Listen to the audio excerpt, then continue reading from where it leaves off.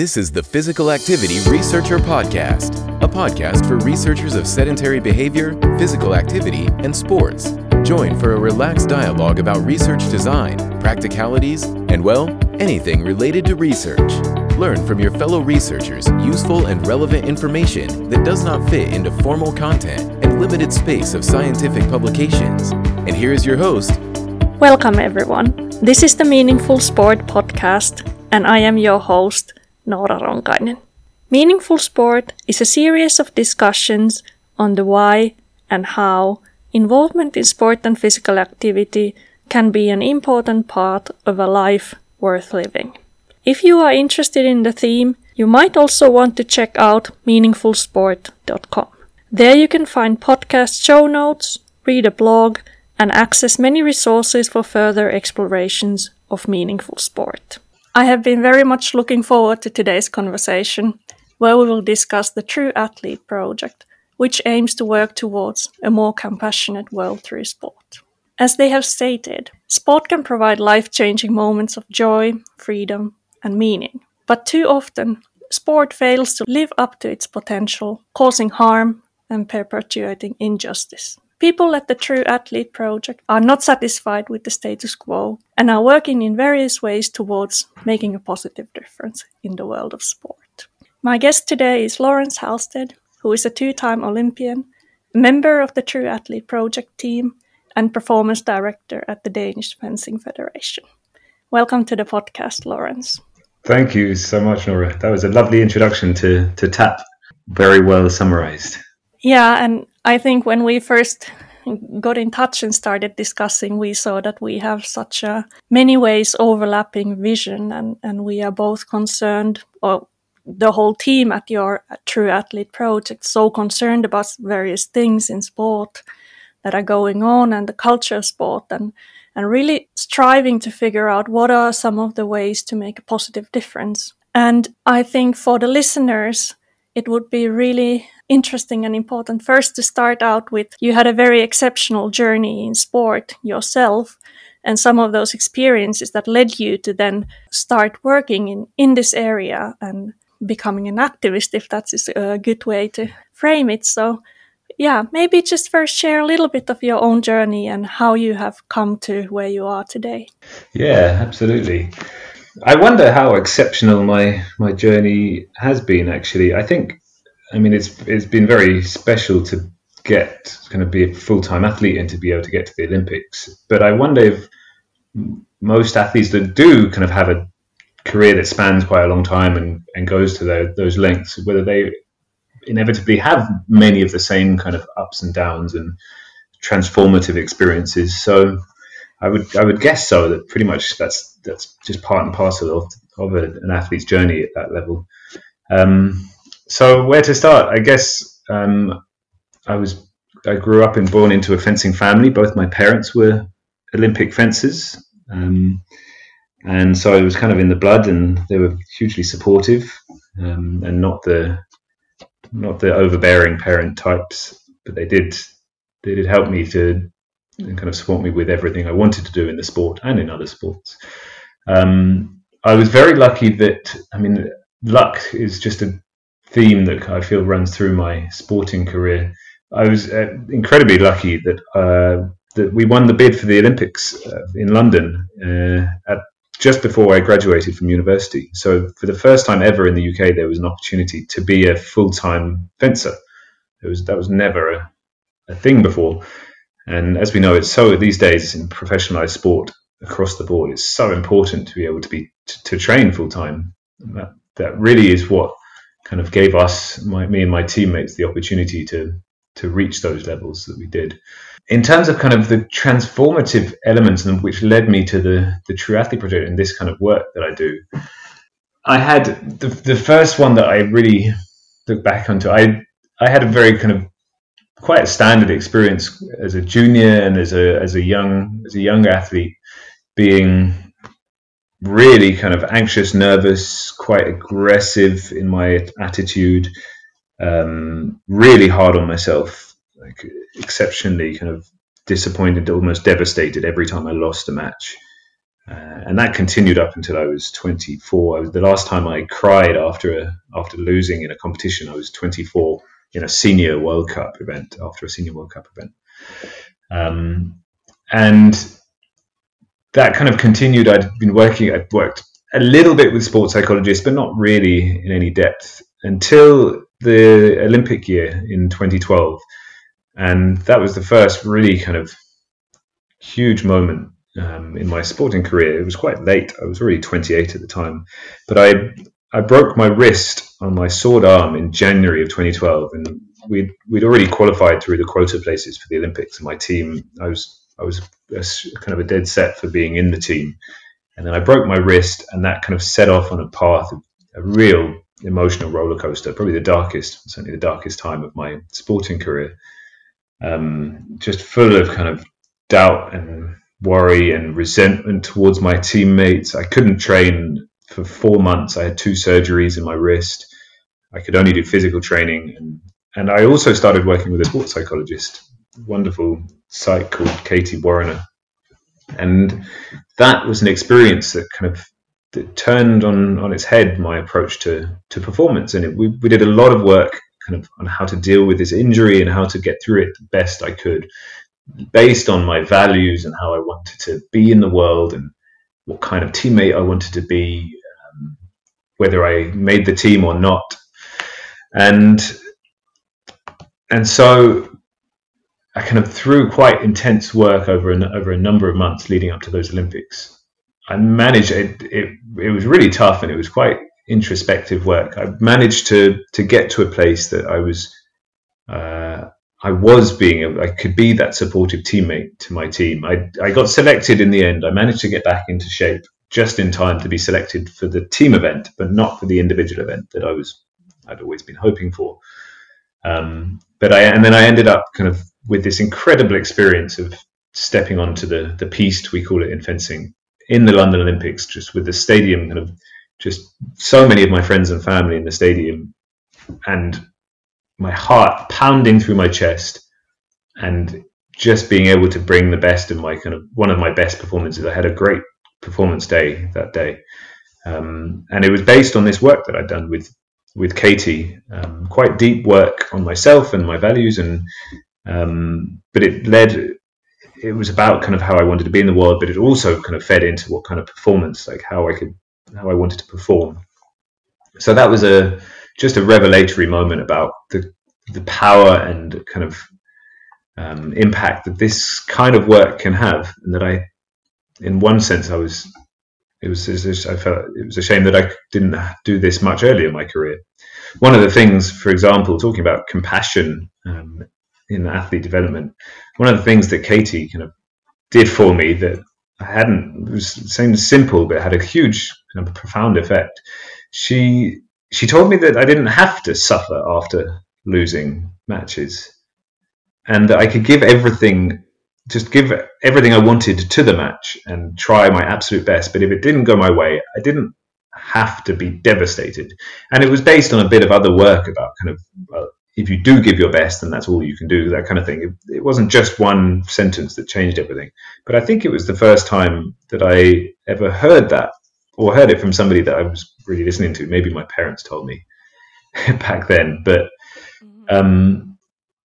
it just turned, I mean, that in itself turned so much of what I'd kind of, my attitude on its head. And I didn't have to fear that loss, that kind of, that backlash that would come if I lost, and how bad I would feel for days or a week afterwards. And I realized that I could give everything to a performance, and if I lost, and just kind of move on and just take it in my stride. So that was just an example of what I saw, again, a kind of the power of a compassionate and a self-compassionate approach, which I thought, and now looking back and now, I mean, seeing in all of my roles, that's a very rare kind of approach for athletes, to be self-compassionate. They're far more likely to be self-critical, kind of very harsh on themselves. And that's also the traditional culture of sport, is athletes who are just striving and never satisfied with what they're given, always wanting to be better, and really being their own harshest critic. Yeah, we have so much work on perfectionism in sports psychology and so on. So certainly, yeah, I hear what you say. Yeah. So that was one that was kind of one key moment, and then after that, I took a couple of years off from fencing. I moved to Denmark in the meantime, and my return to fencing to prepare to kind of try and qualify for the Rio Olympics was with this new kind of found approach that was much more based on the love of sport and performance and understanding what I loved about it, what I appreciated about myself when I was doing it, and far less about the kind of that fear of loss or fear of not being good enough. Yeah, and can you a little bit? What are those things that you found out about what you love about your sport? Well, if we extend on that a bit, yeah. Yeah, this is an amazing, just simple exercise that I recommend for all athletes to do. Is just to sit down and describe what they love about their sport and doing their sport, because you can lose touch with it. So when I did that exercise, for example, one of the things I came up with is I love how complex fencing is. It's a massively complex physical and mental tactical game, and it's such a challenge. You're just challenged on so many levels at all times, and so that I could connect that to when things were tough. When I was in a match that was super tough, it was really kind of uncomfortable. I was losing badly, or I'd started badly, or it was a really tense, like sudden death match. I could just recall that. Remember, that's what I love about this sport, is that it's so complex. It's such a challenge. It pushes me to my limit, and so just with that kind of change of mindset, you can switch from being like this threat state to a challenge orientated state, and remember, well, I wouldn't love it if it wasn't tough, and this is tough, so this is what I love about it. So that's just one example. Great, yeah, and your story continues. So let's jump back into that. Yeah. So I mean, it continued, and I approached Rio with a very different mindset. We had a team that we felt were really strong, and we had a great time together. We were living in different places actually, but we came together and really had a strong unit. But it was this kind of newfound approach to focusing on the process of the performance far more than on the results, which I'd spent my entire life kind of way too focused on the result. And bringing my focus to the process, which was helped by another psychologist in our team, Danielle. I found I was fencing. I was performing better and freer than ever before, and with every bit as much kind of, as I said, kind of giving everything to the match, but without that negative side on the other side, if it didn't go to plan. So again, it was kind of opening my eyes to some new techniques for how to help that happen. But at the same time, I realized I was kind of reaching the end of my career. I knew I was going to retire after Rio, and I was starting to think a bit more about what it all meant and what the valuable parts of it were. And that kind of process of retiring, of slowly preparing for retirement, kind of opened up some new avenues to think about. A conversation with my wife about the impact of the Olympics that I'd never considered, and kind of that there is not just a wonderful, rosy, joyous sporting event, that there are actually negative side effects. It started my thinking on this subject of kind of having both what sport could be, but also kind of seeing the negative effects of sport. And I wrote a couple of articles I wrote one article in The Guardian, which was picked up by Sam, who's the CEO of the True Athlete Project. And he reached out. This was just before Rio, and asked if I would be interested, showed me what TAP was about. And Sam's an amazing he's a bit of a visionary, and is a great kind of connector of people to his vision. So it was very quickly that I got involved in TAP. And at the same time, after retiring, I kind of moved into both TAP and my professional role as a performance director of Danish fencing. And in both those roles, I had this great opportunity to impact athlete development and coach development in line with these kind of lessons that I'd learned along the way. That there has to be that there should be far more focus on the process and not the outcome, and that's better for both the result, but also for the person, for the enjoyment of the experience.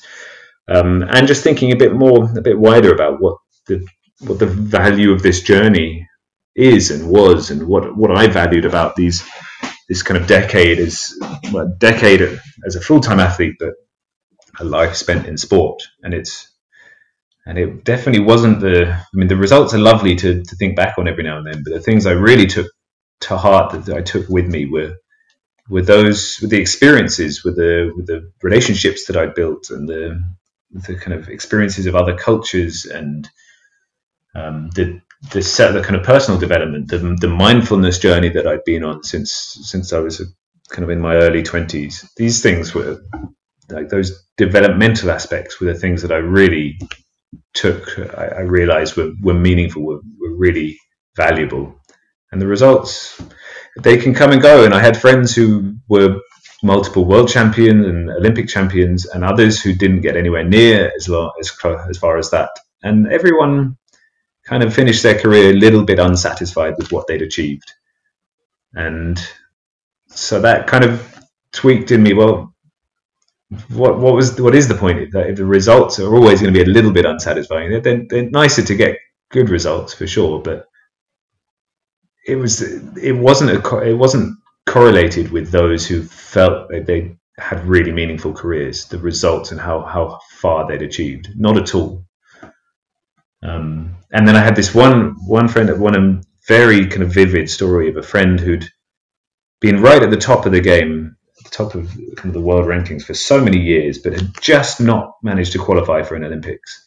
And multiple times, 2 or 3 times, he was just there and then didn't manage it. And he just striven for so long to make it. And then he ended up finally qualifying for the London Olympics, or was it the Beijing Olympics? Perhaps it was Beijing. And he'd finally made it. And then he lost his first match against somebody he thought he should have won against. And I spoke to him after that, and he was so devastated by it. He said he'd just rather forget his whole Olympic experience. And I thought, you've gone after this all your life. It's been the thing, the dream that you go for, and then it ends up being something you'd rather forget. What does that say about the meaning of this journey? Yeah, those are really powerful stories, and we will get into exploring the True Athlete project in more detail, certainly. But before I forget, I just wanted to go back to that. You mentioned that you were really thinking about the broader impact of sport during the time of the Rio Olympics, and you have this article in The Guardian. I will link it to our show notes. But so, for example, you are raising these issues that for local communities, for example, in Rio, those Olympics can have like really negative effects on their lives. And at the moment, there's a lot of discussion about the human rights issues in China, and some groups are calling for these full-blown boycotts of the Winter Olympics in Beijing in 22. And really these questions about the ethics of the Olympic Games were in the media at that time, and you were lifting those things in the media, and these discussions are certainly ongoing. So how do you feel, for example, when looking at these debates these days? Yeah, well, it's not a new thing. It wasn't new before Rio. I mean, almost every Olympics, for as long as we can remember, have had these kind of political elements to them. These really, quite significant, very significant negative downsides. And I mean, right in front of us now, this kind of debate is raging about the Tokyo Olympics and how most of Japan don't want it to go ahead, but it looks like it will go ahead. Yeah. And how do the ethical kind of dilemma around the athletes and their kind of health and safety. What do I think about it? I mean, they just sound kind of. This brings it to brings what my opinion and Tap's opinion to such a sharp kind of point. It's so obvious here, and I don't know why it wasn't more obvious to me before that conversation I had with my wife. It was her that opened my eyes to this, but I was so in the bubble of kind of being from an Olympic family and just everything about the Olympics was great. I just didn't see it or didn't choose to see it. But the Olympics itself is this incredible inspirational thing that almost the entire world turns its attention to. And now the Paralympics is growing in stature as well. It's amazing, this amazing kind of summer of sport. And that's juxtaposed with just some devastating side effects for the local communities, for the natural environments, for the economies. And that when I wrote about Rio, that was just the Olympics, as it always does now, it ballooned in costs, which always gets kind of taken up by the community, by the host nation, host city, at a time just at kind of devastating economic crisis for Brazil. So there was just this. It was just so clear that this country could not afford to run it, and it was going ahead. And I mean, there's just such significant downsides, and it can't. I'm not. I don't want to sound like I'm against the Olympics, because I actually think, just like the sport, they can do such incredible good. They have such incredible power, but I just can't. I can't stomach that they do that alongside such kind of incredible negative effects as well. So I just think we have to find a way, especially the Olympics, which is kind of has the Olympic kind of charter, the Olympic spirit, which is so noble. We have to find a way to hold an Olympics in a socially, morally, ethically responsible way. And I mean, athletes and sport organizations are in difficult situations. Like, one option is really to boycott the games, but that also is like a difficult thing for athletes, of course, to do. And yeah, so I mean, you chose to write about these things, for example, in The Guardian, and just raise awareness of those things. So that's certainly one way that you can work towards addressing these issues. If I just throw it at you, would have you thought of actually boycotting the Olympics? Did you ever get into that state of mind? I didn't get close to it. I mean, it was in my consciousness that that's an option, but no, and I think it's an incredibly difficult decision to make. I mean, I have immense respect for athletes who do that because of how much they've invested over such a long time to get to that position. Yeah. So it's such a complex issue to boycott, and for national Olympic associations to boycott is a huge issue, because these athletes, these athletes have worked for so long for that. So, yeah. Let's then move into this True Athlete project. So you already started talking a little bit about how you started getting involved with their work. And I mentioned a few things about working towards a more compassionate world through sport. That is the aim of this organization. So maybe you just provide a very brief overview of how this project got started and what are those values and the vision of this project. Yeah, so it is the vision of Sam, the founder and CEO. So back in 2014-15, he was living in America. He'd moved over on a tennis scholarship, playing Division I tennis, but had a really difficult time with lots of injuries and surgeries and mental health concerns around that as well. And his tennis dream wasn't to be, so he moved to becoming in charge of an athletic program in a school, and created a really holistic program for the kids there, and then got a chance to go and present the program at the Muhammad Ali Center in Tennessee, where it was they have this incredible forum on the Forum for Athletes and Social Change. So he was listening to all these amazing kind of sport and social change initiatives and being really inspired, but he noticed that there were no professional athletes there, and that was the kind of thing missing from this piece. Was there's sport for change, and then there's performance sport, but really those people who spend their lives they dedicate their lives and passion to sport, they're the athletes and coaches, and why would they be separated from sport as social change? It didn't really make sense to him. So he envisaged this charity that kind of showed where performance sport and actually, I mean, sport at all levels, but especially kind of performance athletes and coaches, that they can be drivers of social change, and not just by turning up and doing a photo opportunity with some kids and then leaving, but by kind of integrating what they do in their daily life and their approach to sport into kind of becoming, and envisages this idea of the true athlete who trains mind and body to improve their own mental well-being and health, and also to make a positive difference to their community. And as I said before, he's a bit of a master connector. So he drew together quite an amazing group of people, coaches and athletes and mindfulness teachers and policymakers, and set about kind of describing, creating what would we be doing if we impacted sport in this way, kind of at all levels. What would we have to do? What would it look like? And he pretty much back then he described the programs that we still have running now. So there's the mentoring program that I'm involved in, I'll talk a bit more about. There's coach and athlete development programs, workshops. There's a mindfulness course, a mindfulness class for athletes. There was a retreat. We still have this idea of retreats for athletes or coaches.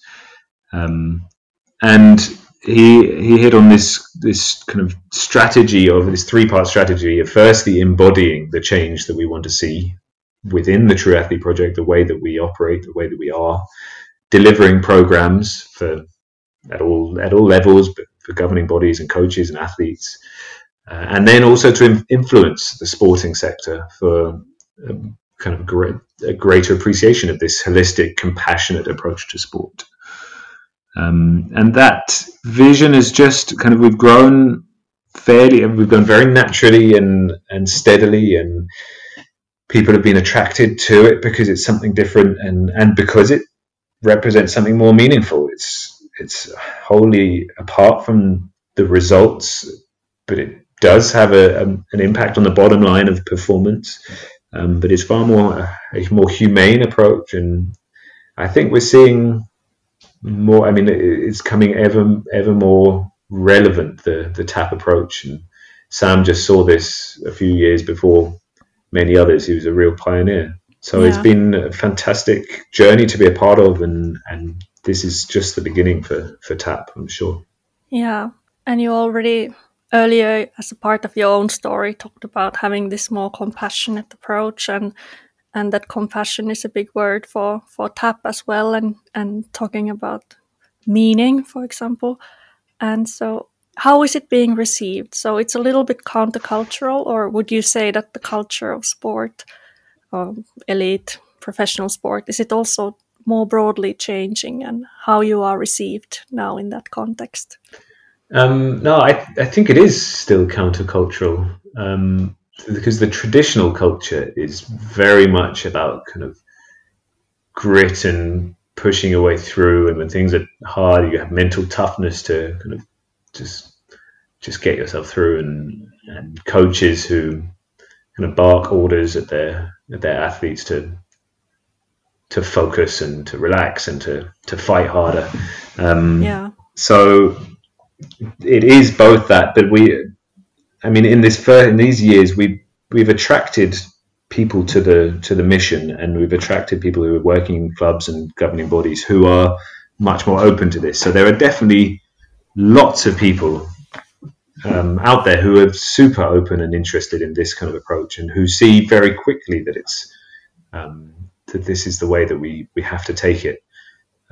So in many ways it's received incredibly well, and with almost a sigh of relief by lots of the people and lots of the athletes who we presented to, like, wow, that's great to know that there's another way of doing this. You can do this with more compassion.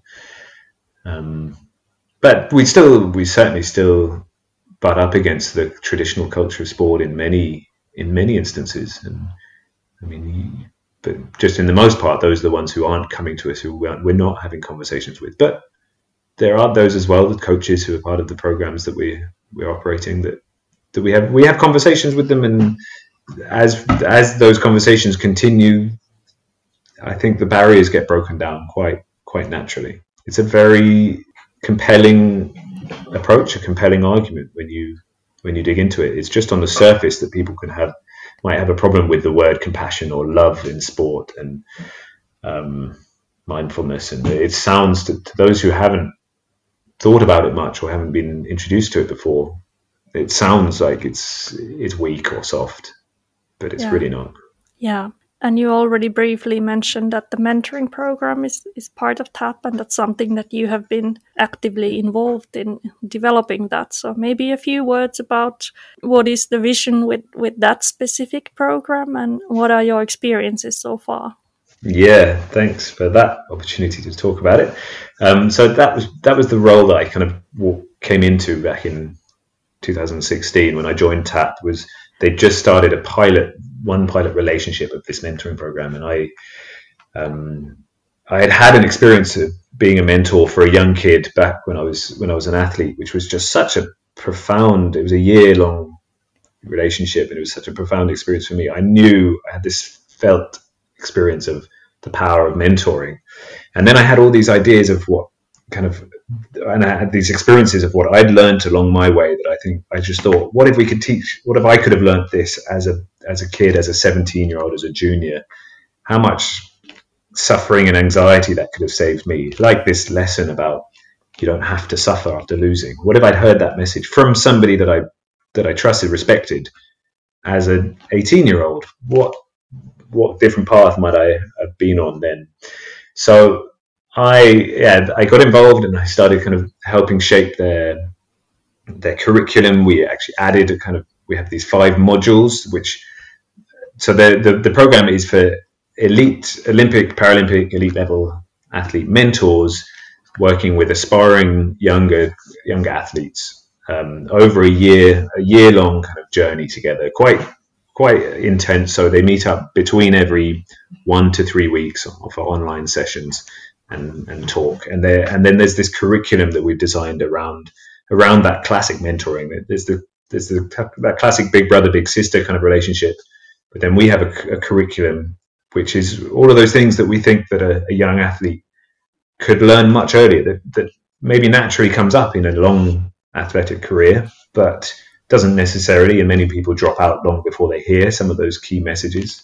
So we set this curriculum out around 5 modules. So the first module is performance, which is kind of pure sports psychology. Then the second module is mindfulness, and that's an online mindfulness course. Then we have one on identity and values, so exploring the identity and how important it is to have a rounded identity and not be entirely wrapped up in your sport and the results and ups and downs of that, and exploring your values. So that the same process that I went through back in 2012. There's a module on community and responsibility, so bringing this back to true athletes, kind of training mind and body to be of benefit to their community. This is straight back to kind of the meaning of sport. So we know that kind of to find the most fulfillment and meaning in life, you generally have to give back. You have to do something for others. So we bring that into the sporting journey as well. And that's a bit of the experience I had mentoring this young kid. It wasn't to do with my sport, but it was just one of the most powerful experiences of my life, was that just being able to give back and do something with this guy. And it gave me a whole lot as well. And then the final module is nature and connectedness. And that kind of really summarizes highlights that this is a really holistic program. It's not just about the athlete on the pitch and in training, or even the person in their community. It's about being a human being, a member of this world, and the kind of responsibility we have for our natural environment, and the benefits, the power that can come from being a bit more connected to the nature around us. Yeah, that's especially exciting to hear that you have this nature aspect as well, because I mean, this sustainability is really the biggest issues that we are now collectively facing, and it would be a whole nother conversation whether sport is contributing to this crisis, in various ways. And to start talking about these things with young athletes, I think that's such a valuable thing to do. Yeah, well, you're quite right. I mean, certainly sport does contribute to the kind of the climate crisis in all sorts of ways, but yeah, and we can't look away. I mean, I think it's part of everybody's responsibility, and especially in a program like this, to recognize our responsibility to nature and to kind of to our natural environment. So that's what the kind of the program is in a nutshell. Is these mentoring relationships and a curriculum that works around it. We offer the mentors training in being a mentor, in kind of in mentoring skills, but also in our philosophy about these modules, and filling in other bits of the philosophy. Like I run a workshop on love and compassion in sport, and we have one on gratitude for enhancing performance. And then the mentees get these lessons, get this curriculum through the mentors. And so from that one pilot relationship in 2015, we've grown each year, and we went from 1 to 7 relationships to 4 to 17 relationships, and then this current cohort that we have going on this year is 30. It's 68 athletes, so it's 34 relationships across 33 different sports and 10 countries. So it's a global program, and it's really spread across Olympic, Paralympic sports, non-Olympic sports. And it's just become an amazing, thriving kind of community. This is one thing that we've noticed, is that this kind of slightly countercultural, but this language, this evocative, quite emotional, vivid language that TAP uses, it just attracts some of the most wonderful people to the mission. So our mentors and mentees are just so great and open-minded, and just on the same kind of path to try and bring about a more humane, compassionate culture. And that's really the strength of TAP, is that the vision attracts those people who are committed and really just creative in going about it. So it's been such a thrilling ride to see the mentoring program grow and thrive, and seeing all these people attracted to it, and what they give back. I mean, the messages we get back from both mentors and mentees is just, yeah, it's so heartwarming, and it's all the payment we need. That's the other thing to point out, is that we've basically all been volunteers in TAP from the beginning. Sam is now a full-time employee, but everyone else is giving their time voluntarily. So it's just this feedback that we get from the people going through these programs that makes it so worthwhile. And one of the things we hear often is from the mentors that they feel like they're getting more out of the program than the mentees, which is not the case. It's definitely not true, because we know these mentees are getting just the time of their lives for a year with an Olympic medalist or an ex-professional athlete. But it's the power. It speaks to the power of mentoring, that both sides, it's not just the mentor giving something to the mentee. Both sides of the relationship get a hugely meaningful experience out of it. And it's the same as I felt with my first experience of mentoring, that I felt I got just as much out of mentoring a young kid as he did.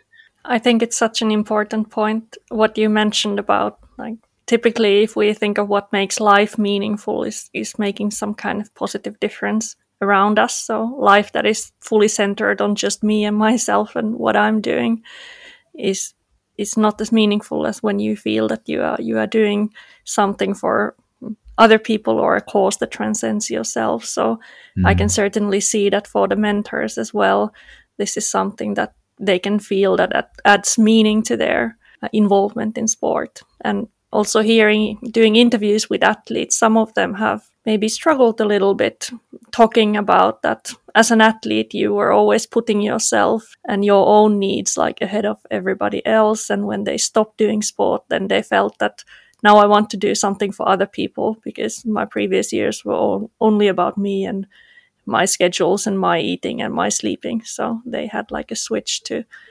more other-oriented way of being. Yeah, and there's another nice part of kind of aspect of mentoring is that through that process of speaking and running these sessions with a younger athlete at the beginning of their journey, you notice you become so aware of all of that kind of development and learning that you've been through that isn't on the surface for you. You just kind of forget that so much of what you go through as an athlete, and you almost feel like, well, I'm just here as this fully developed athlete almost. But just seeing, kind of leading a young athlete through some of these thought processes, you remember just how much you've grown, how much you've learned along the way. And that's wonderfully kind of giving as well, reassuring to older athletes to be presented with that, how far they've come. Yeah, I think this is a wonderful time to stop for our first part of the conversation.